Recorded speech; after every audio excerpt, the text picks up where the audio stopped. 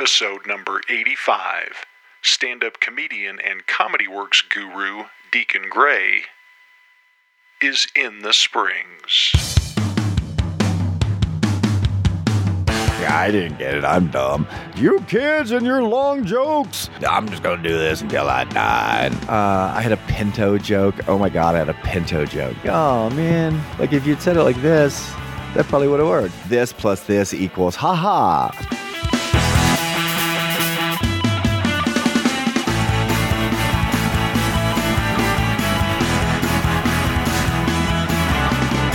All right, Deacon Gray, we are doing this thing. Right, I need to ask you. So You're like full getting into character. There's never really any. I've listened to your podcast, and this. Where are the Negro artists? Is what I'm asking. Where are the Negroes? Troy was the closest I could get, and that's not very close at all, really. All right, so man, first things first. I got to tell you, I wanted something like for posterity. You, back in the olden days when I was doing comedy, you are a tremendous mentor to me. Oh. And I don't know that I ever had an opportunity to thank you and to let you know how important you were in my comedy career. And that's sincere and no BS. I think your role at Comedy Works as the new talent coordinator is either misunderstood or underappreciated or whatever.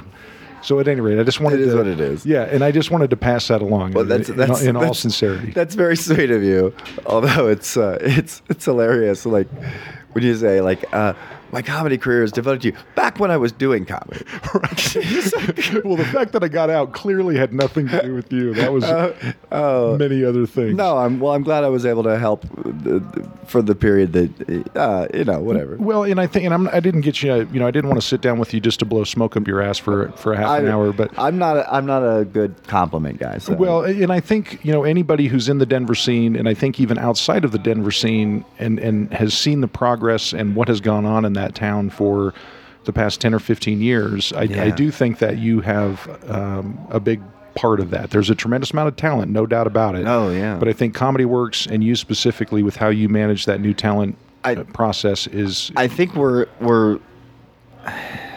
good at providing opportunities for people who are looking for that sort of outlet.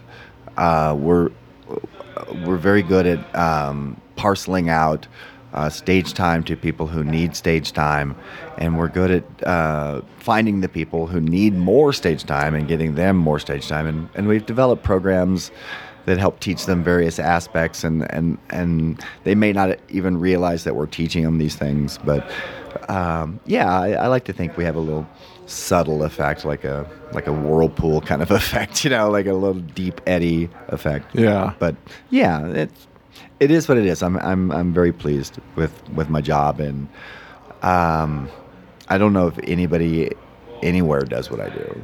Yeah. So, I mean, it's not like I make a ton of money, but to be able to create my own kind of dream job has been pretty cool. Well, and to back up a little bit, the role you've got at Comedy Works as new talent coordinator, which I think is sort of your official ish. What's funny is I made up that title. And I was going to ask you, where did that role come from? Was there a predecessor, or did you walk in and say, "Hey, I've got this neat idea, let's give it a shot"? No, there's always been somebody who has been in charge of amateur talent. I'm going to forget some names, but the earliest one I knew was a guy named Don Becker, who was brilliant comedian, but also a little crazy, just like he literally threw himself in front of a train at one point. Oh my gosh. Yeah, he lost an arm in that. But yeah, he's that, and he was on the scene for a long time. He only died about 5-6 years ago, and it was just the thing where he fell in his home, that kind of thing. And he would drive off comics. He was like one of those, I don't want to say comedy snobs, but one of those guys who just like elevated comedy to the point where if anybody didn't live up to that standard, then they were awful and they had to leave. Yeah. And so he would. I had to hear stories about him making people cry. Like, oh, it's like, what? I can't believe you did that on my stage. And while I understand, I get that he had lofty goals, and we have lofty goals too at Comedy Works. We still have that, but not to the point where we're like trying to crush anybody's flower. Like that's a comedy. That's a Wendy Curtis quote. We're not looking to crush anybody's flower. But I think that's one of the things that I so much appreciated about you is I think in the comedy world and just human nature, it's hard to get honest feedback if you're doing something where you're really putting yourself out there. Friends and family are always going to say, "Oh, you were so funny and that was so much fun." And you were one of the few people who was able to, in a constructive, productive way, give feedback, give honest, open feedback. And so that was, again, that's another element where, and I've said this many, many times to many, many people, is you were one of the few people in my comedy life where you'd say, I didn't get that tag. I don't know where you were going with that. Yeah. And that was so helpful. Not necessarily that you were always right or omnipotent, but just the fact that you would offer that feedback was always really, really important. Yeah. I worry about that. I worry about that, that I'm going to give somebody a note like that, like, oh, I didn't understand that setup or whatever like that, and it'll just turn out that I'm dumb. They're like, well, no, this was in the news, and they turn around and everybody's like, yeah, we all knew that, and I'm like, I didn't get it, I'm dumb, So I'm always scared to give. I'm always scared to give notes on content. I always try to focus on structure and how things are put together, but and whether they're communicating an idea or not, like if the idea is clear or unclear. And 9/10 of what I tell people is just it's editing. Really, it's more like, gosh, you've got so much weight in that joke that it can't carry. Yeah. And I feel sometimes like my notes get repetitive, and I worry about that too. I just don't want to be a hectoring father figure, like, you kids and your long jokes. I don't want to be that guy. Right. So I don't know. It's a fine line. I'm tactful at the very least. I'm tactful. Yeah. So do you think that the situation at Comedy Works, in terms of that being, I think, arguably one of the premier clubs in the country, and again, I've heard that multiple times from multiple sources, how come that isn't replicated more in terms of specifically for the new talent, where Comedy Works invests a lot of time and energy, and I suspect ultimately money, one way or another, into the new talent pool? Yeah. Why don't you think that that's a common practice at every comedy club in the country? That's a good question. I think it requires a kind of vision, a kind of like long-term goal. I think many people in the comedy industry, I hate to say it, are not in it for the long term. They're in it to get their little strike and have their little place, and I think a lot of people, there's some people who've like retired in the comedy clubs, like, I'm just going to do this until I die. Right. And so this idea of them developing anything, that's not really what their goal is either. So I think a lot of it has to do with just the goal of the clubs in the scene. Like Oklahoma City, never really had a scene. There were like 4 or 5 guys who would do it on a regular basis, but on any given open mic night, I could tell you what the jokes were going to be. Yeah. And so part of what I was trying to do in Denver and still trying to do is develop what I wish I had. Like, gosh, it would have been so helpful to me at this stage of my career if somebody had said this to me. Yeah. And that's what I'm trying to focus on. And I don't know. Maybe it's just my daddy issues coming through. I don't know. Well, I'm going to kind of Tarantino the interview a little bit. Going back to you, you got your start in stand-up in 1986. 86. In fact, last week was my 30th anniversary. 30th anniversary of doing comedy. March 5th, 86. That is fantastic. So what was the first... A Wednesday night. And I have a friend who lives in Colorado Springs who was at that show. No way. She was at that very first show. Oh, my gosh. There were 8 people. It was a comedy club called Jokers Comedy Club. It was the second incarnation of it. I was aware that there had been a Jokers Comedy Club previously in a different location, but it had closed before I even got a whiff of it. But the club reopened literally 2 days after I turned 21. So kind of like took that as a sign. It was in a strip mall that was anchored by a grocery store. Edgy. And it was a source of many jokes, many bad road jokes, because it was part of. It used to be before Albertsons, they were Skags, so it was a Skags.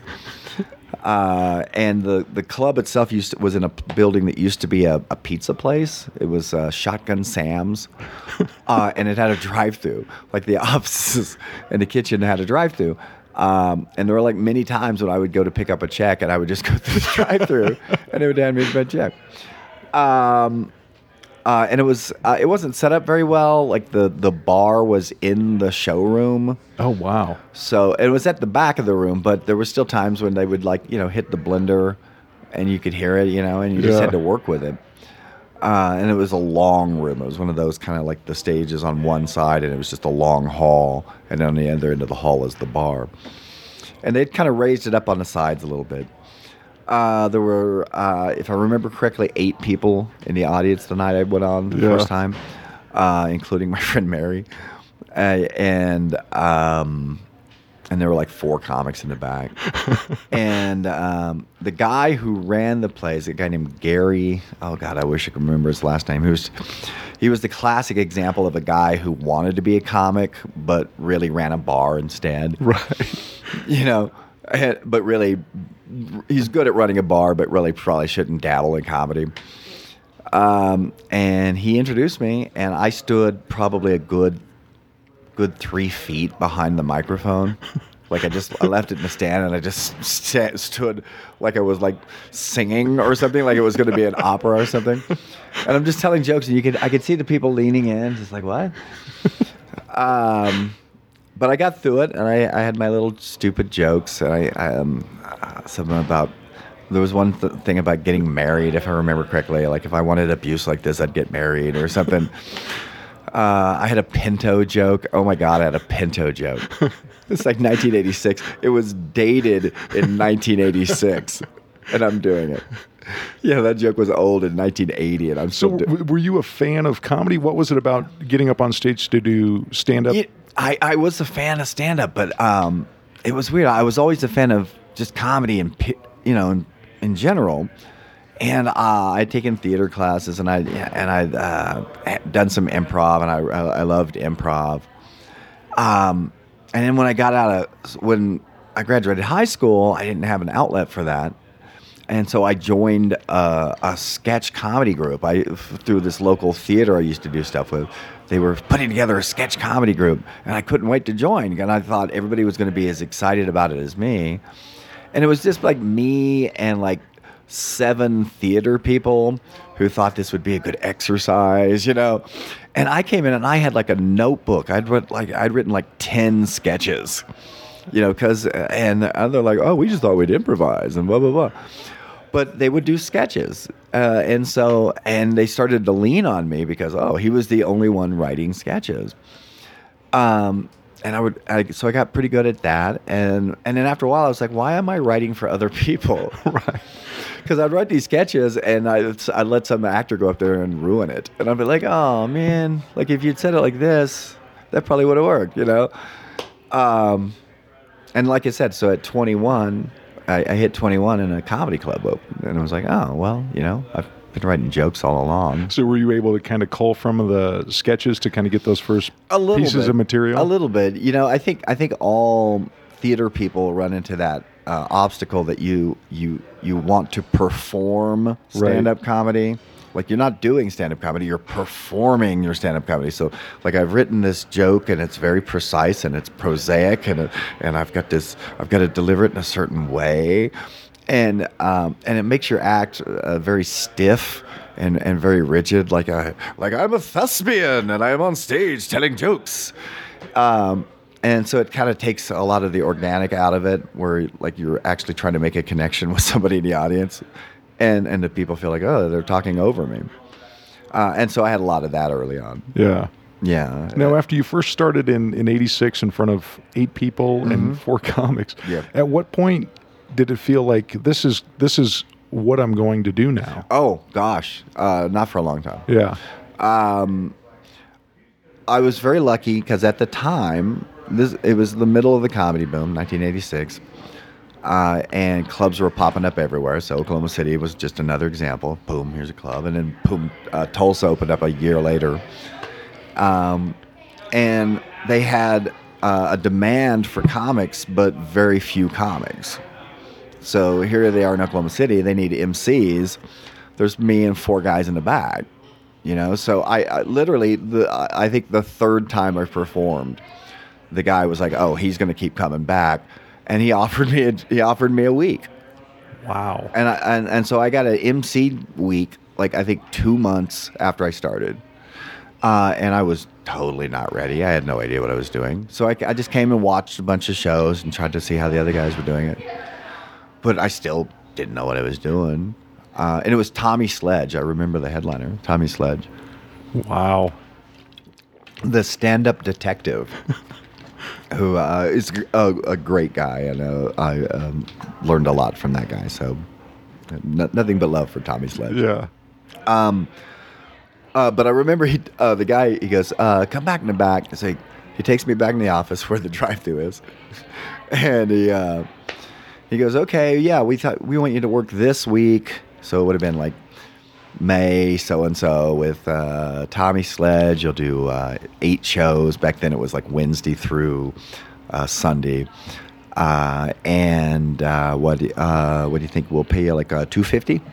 And he just has it. He said with a question mark at the end, like is this okay? $250? Yeah. And he could have said, "Look, we're going to give you a bad hand job in the parking lot for the weekend," and I would have been like, I'm a professional comic. I am winning, because he offered me more money than I would get for 2 weeks working at the record store. I was working at a record store at the time, so like, what? Huh? You know, for doing what I would love to do. I mean, did you have aspirations that I'm going to get paid at some point for this, or that was just gravy? No, I had no idea. Yeah. I had no idea. Just the thought of, what? That's crazy. And so just out of the gate, here's like money for this. And then it was money that I was going to get every 6 weeks, because there weren't any other comics. Right. You know, so as long as I kept doing it and kept working at it, and I'm like, all right. You know, so it was like this insane reward system that was set up for me that I wouldn't have gotten if I'd lived in a bigger town, where there'd been more comics. So I kind of lucked out by the fact that there wasn't anybody doing it. So did you find yourself advancing almost too quickly? Way too quickly. Yeah. Way too quickly.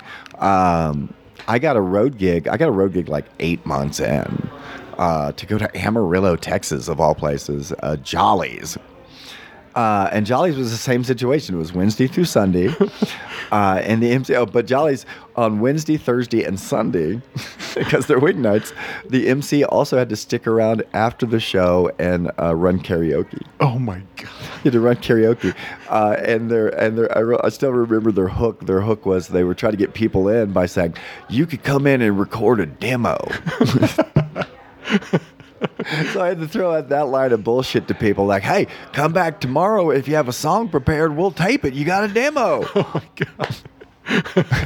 Was there one success story that came out of the karaoke night? The only thing I knew out of that was there was always some lady, God bless it. It was always a different woman every night who would come up and like they felt like it was their civic duty to sing Amarillo by Morning, which is this country song, but it was always so far out of the range, like so high that it turned in like you ever heard like bad church music? Oh my God! I'm like, well, hey, and you got a tape of that? Come on. Oh my God! Oh, and look, this is a really interesting story. That first week, this is a true story. The first week, I worked with a guy named Dan Merriman. He's a Texas legend, still out on the road, still out there. And that week, he taught me so much about being on the road. Oh, I owe him so much. But that week, he met he met this waitress at the club, and he married her, and they are still married. I worked with Dan Merriman the week he met his wife at a club on the road. That's incredible. Isn't that crazy? Oh my God. And so like every time he posts on Facebook about his anniversary, I'm like, I was there, and he's like, I know, Oh, it's so cool. That's nuts. And so So how did your path go from Oklahoma City? Let's do a little swing through Amarillo, do some work up until, and now you're in Denver. Mm-hmm. How did that happen? How did you land in Denver? So the club opens in Oklahoma City, and of course they need comics. And so they're drawing a lot of comics from a couple of sources. One from Texas. We're getting a lot of Texas comics coming up, from Dallas and Houston. And Houston had a really vibrant scene back then. That was like with Hicks and Kinnison was there, and Brett Butler was there. And then they were getting comics from Chicago, and then they were getting comics from Denver. And so a lot of the Denver comics were coming down, like Matt Berry and Todd Jordan. And one of the very first guys I met and worked with was Lewis Johnson. And Lewis is about my age. And he was also had a situation where he got a lot of success very early on, and so he became this great resource for me. We came and hang out. We just hit it off. We were both writers. We both wrote a lot, so we had that in common. And so he's like, "Hey, give me a call. I think I can get you into this club." And sure enough, he got me into Comedy Works when they had a B room in Fort Collins. Right. So that's the one Wendy was running at the time. Is that, or she was the manager there? She started there. I started doing comedy in '86. She started at that club in 1986. Okay. I got there in 1987. So she had been there less than a year. I think she was just in a server and was still doing door duties. She wasn't management yet. Gotcha. But you could tell that she was going to be running things soon. Yeah. But she and I also had a lot in common because she was a theater major and I had done a lot of theater, obviously. And we both love musicals, so we talked about musicals and stuff. And it was weird. It's weird the things you connect over. Yeah. But she also saw that I wrote and that I was, trying to get better at what I was doing. But even though I was terrible, I can't watch the tapes from back then. They're so bad. They're so bad. Oh my God! I've been looking at tapes lately because my 30th anniversary, and it just it is so humbling to look back at that and think, man, I was trying to sell people that. Now, in what way though? What do you see that makes you cringe? Because I suspect if you showed it to somebody, they'd be like, that's fine. Why are you? It's so formulaic. Yeah. It's so insert slot A. Insert tab A into slot kind B. Kind of IKEA comedy. This plus this equals ha. And all the jokes are just one note jokes, and they're all there's very few tags, so they're like long setups with just one bad punchline at the end. And if they don't like it, well, there I am. Here's another one. Hope you'll stick with me for this long thing. And bad act outs, and you can see me imitating my heroes. Like I was really into Dennis Miller then, so you could see me like almost shaking my head on every punchline like Dennis Miller used to do. It's just painful to watch. And I know like probably most civilians would look at that and just go, look, that's endearing. Right. But I look at it and it's like somebody's kicking me in the balls. Yeah. It hurts so bad. Like I said, at a Pinto joke. Right. I just bit about. Oh God, I almost remember the thing. It was about how they put letters at the end of a car's name to make it sound fancy. Like it's a Ford. It's a Ford Focus LX. Like what's an LX? And I said, they should do that they should tell you something about the car with those. Like you could have like the Ford Probe KY, it was such and then I had this horrible tag like, half of you think I'm talking about Kentucky. So stupid. Those are good. And then I'm telling you right now, those hold up. Oh, but the third one, of course, the rule of threes. Yeah, absolutely. The third one was the Ford Pinto TNT. Yes, get it? Yeah, because it blows up. Remember 1977? You watched the news, right? I know it was 9 years ago. Come on. Oh, God. All right. Oh, man. man. I got so many notes on here. Like I said, I've always been a fan of your comedy, and then I'm kind of enamored with Comedy Works and what they do for comedians and the opportunities they gave me when I was doing comedy. I'm dumb in a smart way or smart in a dumb way. I can't quite figure out what my comedy style would be called. I'd say dumb in a smart way. Yeah. It's a dumb joke, but it sounds smart. Right. and I think you're, the one thing, for young comics who go through Comedy Works and have an opportunity to work either stage, downtown or the South Club, just the energy and the feel of that room, it's a true comedy club. It's got all of the trappings of a real comedy club. And so to work with people like you and then also the national headliners who come through there, it gives I think anyway, for me personally, it gives comedians hope, for lack of a better word, that there is a path forward. If you keep at it and you're good and you work hard and you don't fuck up on the mechanics of being a comedian, you can get there. The mountain metaphor is not lost on me because we're here in Denver, so we see the mountains every day. But it helps you to climb when you see the people at the top of the mountain doing so well. Yeah. In Oklahoma, I would see people coming through, and they would tell me stories about the mountains. Right. But you don't really see it. You see some road guy, and you have to look up to that until you find out that there's better. And that was a big thing about Denver, was coming here and seeing the better. Yeah. It was one of those markets where I would see that comedy done at the next level and realize, oh, there's more to this. Yeah. I can't just be satisfied with being a road dog. There's other levels, and I should be aspiring to that instead of like, oh, I'm just going to be good enough to do these horrible one-nighters across the Midwest. Right. And so I actually had to get off the road. There was a point where I was like, I've learned what I can on the road, and now it's teaching me bad things. And so I felt like I had to get off the road if I was going to be better. Yeah. So this sounds like a cheesy, this is your life kind of question, but at this stage in your career, just past your 30th anniversary of being a professional stand-up comedian and mentor to hundreds of 30 plus 5. Yeah, hundreds of up-and-coming comedians. What are you most proud of when you look back at your career? Proud? Oh, it's not a word comedians use often, I don't think. Here's what I'm proud of. I'm proud that I've been able to find a way to. I've been able to carve out a little corner for myself. I think that's something that all artists are looking to do. You're trying to find your niche, and you're trying to find your audience.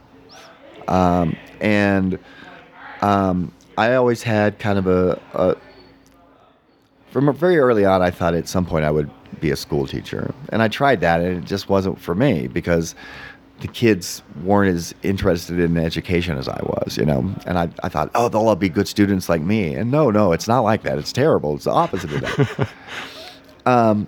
But then to get here and find a situation where wait, I can teach something that I love to people who really want to learn this. And that'll be a way for me to give back, but it'll also be a way for me to stay connected, a way for me to still do comedy, but not have to go on the road and do these horrible gigs that I hate. And even though it doesn't pay a lot, I'm poor. It was a way for me to stay connected to comedy, without having to sacrifice quality or lowering standards. It's like, oh wow, I've got a home that has expectations, and so that will keep me sharp. And as long as it keeps me sharp, then I can pass that on to others too. It's like, hey, hopefully they'll see me working and see, oh, that's what you're supposed to do. I hope. Yeah. Yeah, because I like to lead by example. I hate giving people directions. I hate telling people when their jokes are bad. Oh man, that was Unless they're assholes, and then I love telling them. Then I love telling them. right. Oh, really? Nobody laughed at that joke. Oh man, that's such a beautiful sentiment. And I think, comedians and artists get into whatever they do for various reasons, and they're all very personal. And I think being able to identify what that is and being true to that can oftentimes be harder than the art itself. Well, there was a point, oh God, and this was at the end of my road career, when like a lot of the clubs I wanted to work at collapsed. The boom subsided and clubs were closing, and I'm like, oh man, how am I going to make a living now? And there was a point when I thought, God, I've kind of lost my point there. I didn't think it was going to work. Yeah. There was a point where I thought, well, I'm going to have to find something else. Or is it just the practical element of making a living? Yeah. Where the passion was still there as far as... The passion was there, but I just didn't know how to get to that next level. Yeah. And another comic told me, he says, well, you know what you need to do? You need to find a community. You need to find a place where there are other people like you, because that's the problem. You're in Oklahoma right now, and there's nobody else doing what you want to do. Yeah. And find other people who want to do and suck it up and get a day job. But if you really love it, find a place where you can do it, and you don't, you don't have to rely on it for your living. And taking that burden off of it, of like, this is my, not just my desire, but it's my living. By taking that off the plate, right? It freed me up so much artistically. Yeah. And it was such a weight and such a burden off my mind, because like, now I can just do it for the love of doing it, and I can be as weird, and it doesn't matter if I want people to love it, but, and then the idea of going to another place where there are other people like that, where I could do that in front of, Yeah. It just seemed like, I don't know why it had never occurred to me, but there's something so insular about Oklahoma, where you're there, you're like, oh. You think, oh, well, this is what there is in the world. Oh, sure, and yeah. you don't realize that there's other things out in the world. Right. And so Denver was a huge part of that. I had two markets where I felt that way, and Denver was one, and Austin was the other. Yeah. There was such a beautiful club in Austin. Oh, my God. And I worked with Robert Schimmel for the first time in Austin. Oh, my God. Oh, my God. So, yeah. So just getting to see that again on another level, it was so inspiring. Oh, and the other thing about that week was... the idea of getting off the road was also the idea of that I was going to stop chasing fame, because that was another anchor, another thing that I felt like was weighing me down creatively. Yeah. Was like this idea that I had to write for fame. Yeah.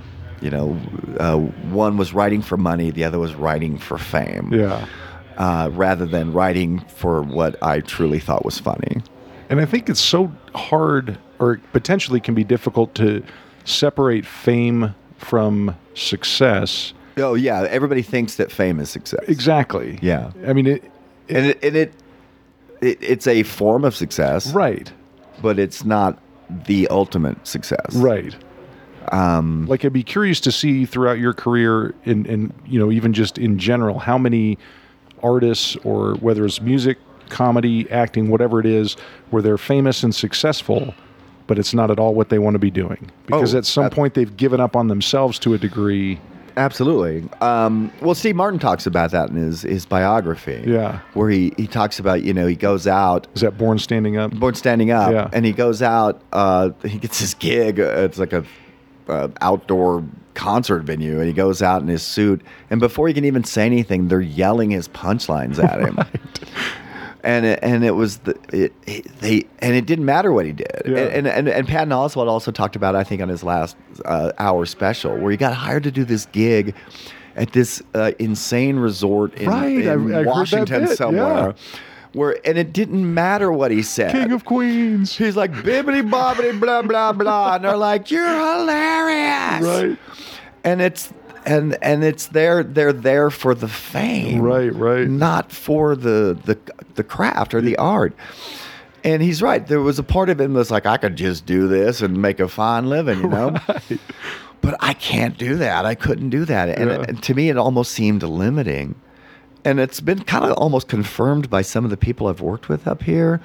Like I got to see Dave Chappelle at very like some different levels of his fame. Right. Like I got to work with him right before Chappelle Show, and he was already pretty famous then, but not the way he was like 3 years later. Right. And the way his demeanor changed, the way he had to do business changed, the way he had to approach a crowd changed.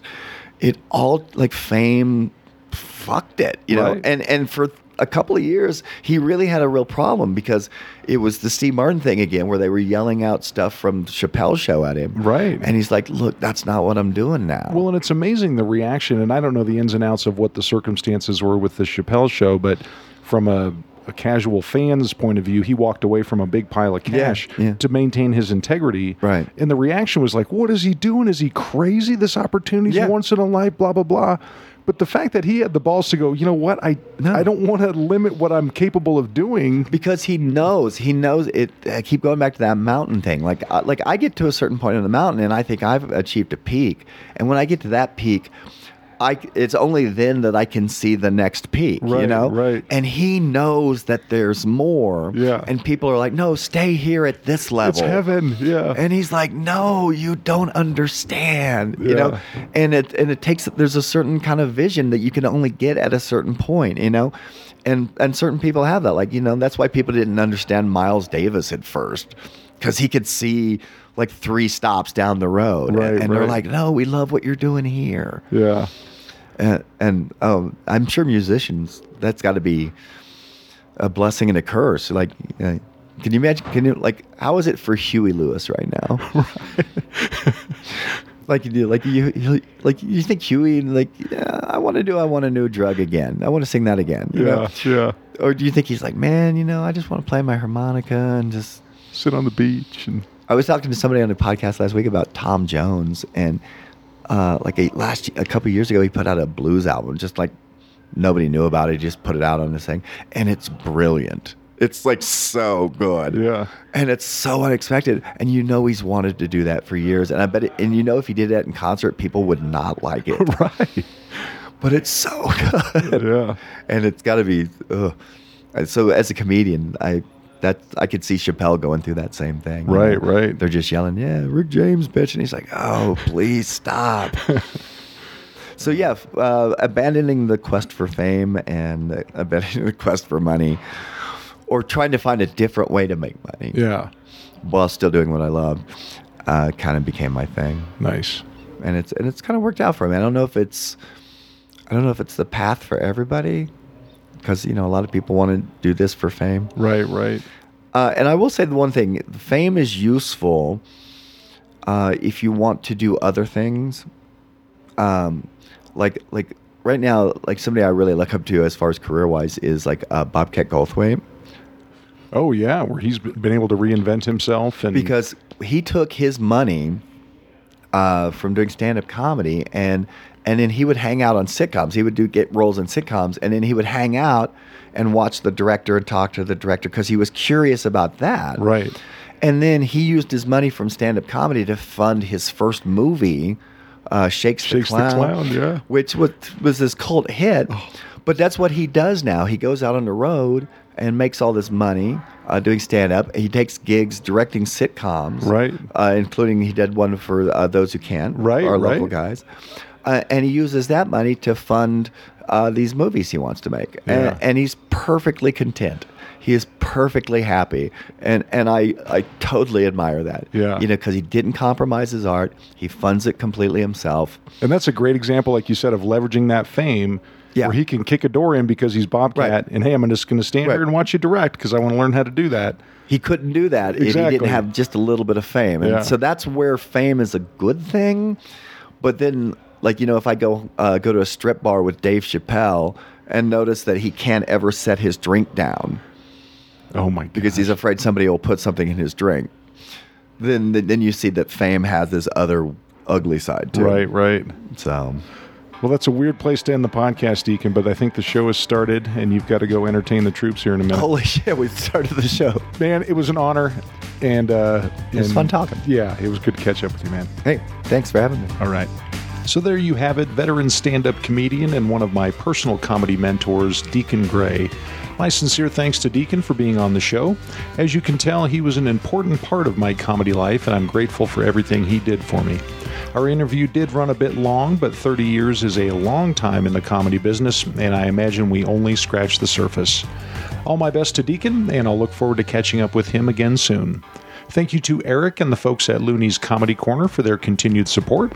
And as always, thank you for listening to In the Springs. If you're enjoying the podcast, take a second to post a positive review on iTunes or wherever you consume your podcast media. Until next time, I'm Ryan Lowry, and we'll see you again right here in the Springs.